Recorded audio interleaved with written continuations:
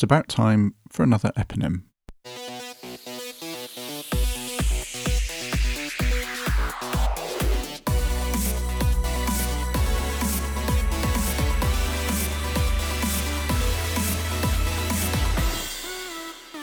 Hello and welcome to this week's Urgent Bite, brought to you by the Royal New Zealand College of Urgent Care. My name is Guy Melrose, and today we have another eponymous sign which we might see in urgent care. Depending on where you work, access to lab results, imaging and prolonged observation facilities might vary, and they might even vary based on the time of day or the time of the week. This, combined with staffing levels and the busyness of the waiting room, means that we can sometimes be faced with making a diagnostic decision based on less than complete information. An urgent care clinician, therefore, often relies on a combination of factors in deciding on the safest disposition of their patients, and this comprises a mix of historical information, clinical findings, the patient's social situation, and your clinical gestalt. Old-fashioned medicine, if you will, and something that really does differentiate the primary care clinician's work from our hospital-based colleagues. That being said, we're not always correct, something that might draw the ire of an admitting registrar, but erring in favour of a favourable clinical outcome for our patient is our priority, and that can mean the occasional suspected pancreatitis being referred late on a Saturday night that turns out to be something more benign. Which is why the eponym today appeals to me, in that it is something that we can easily see and use to make a referral without the need for bloods or other imaging.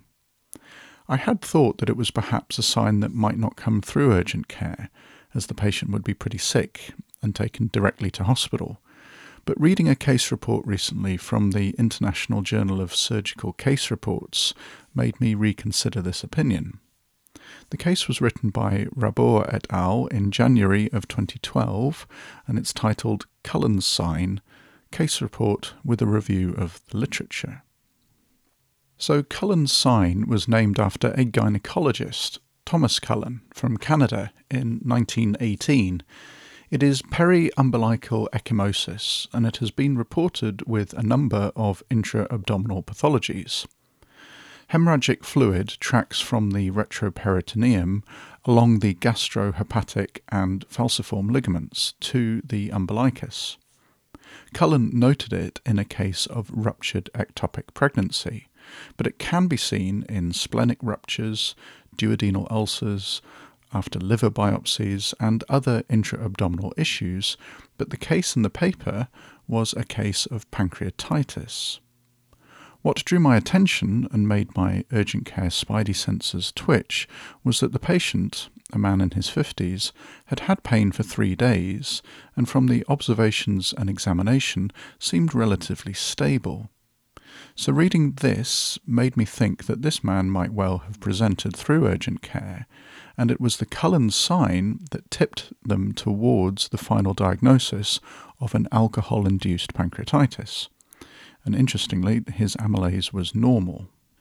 And I should also quickly mention at this point another eponym, the Gray-Turner's sign, which is bruising along the flank that originates via a different route to Cullen's, but is associated with pancreatitis too. This sign was named after an English surgeon, George Gray-Turner. He was born in North Shields in 1877 on the northern mouth of the River Tyne and trained at Newcastle Medical School. His work as a surgeon during the war was notable as he was one of the first people to attempt to remove a bullet from someone's heart. And apparently he was unable to remove it, but the patient survived, which makes me wonder if this story was inspiration for the origin of Iron Man.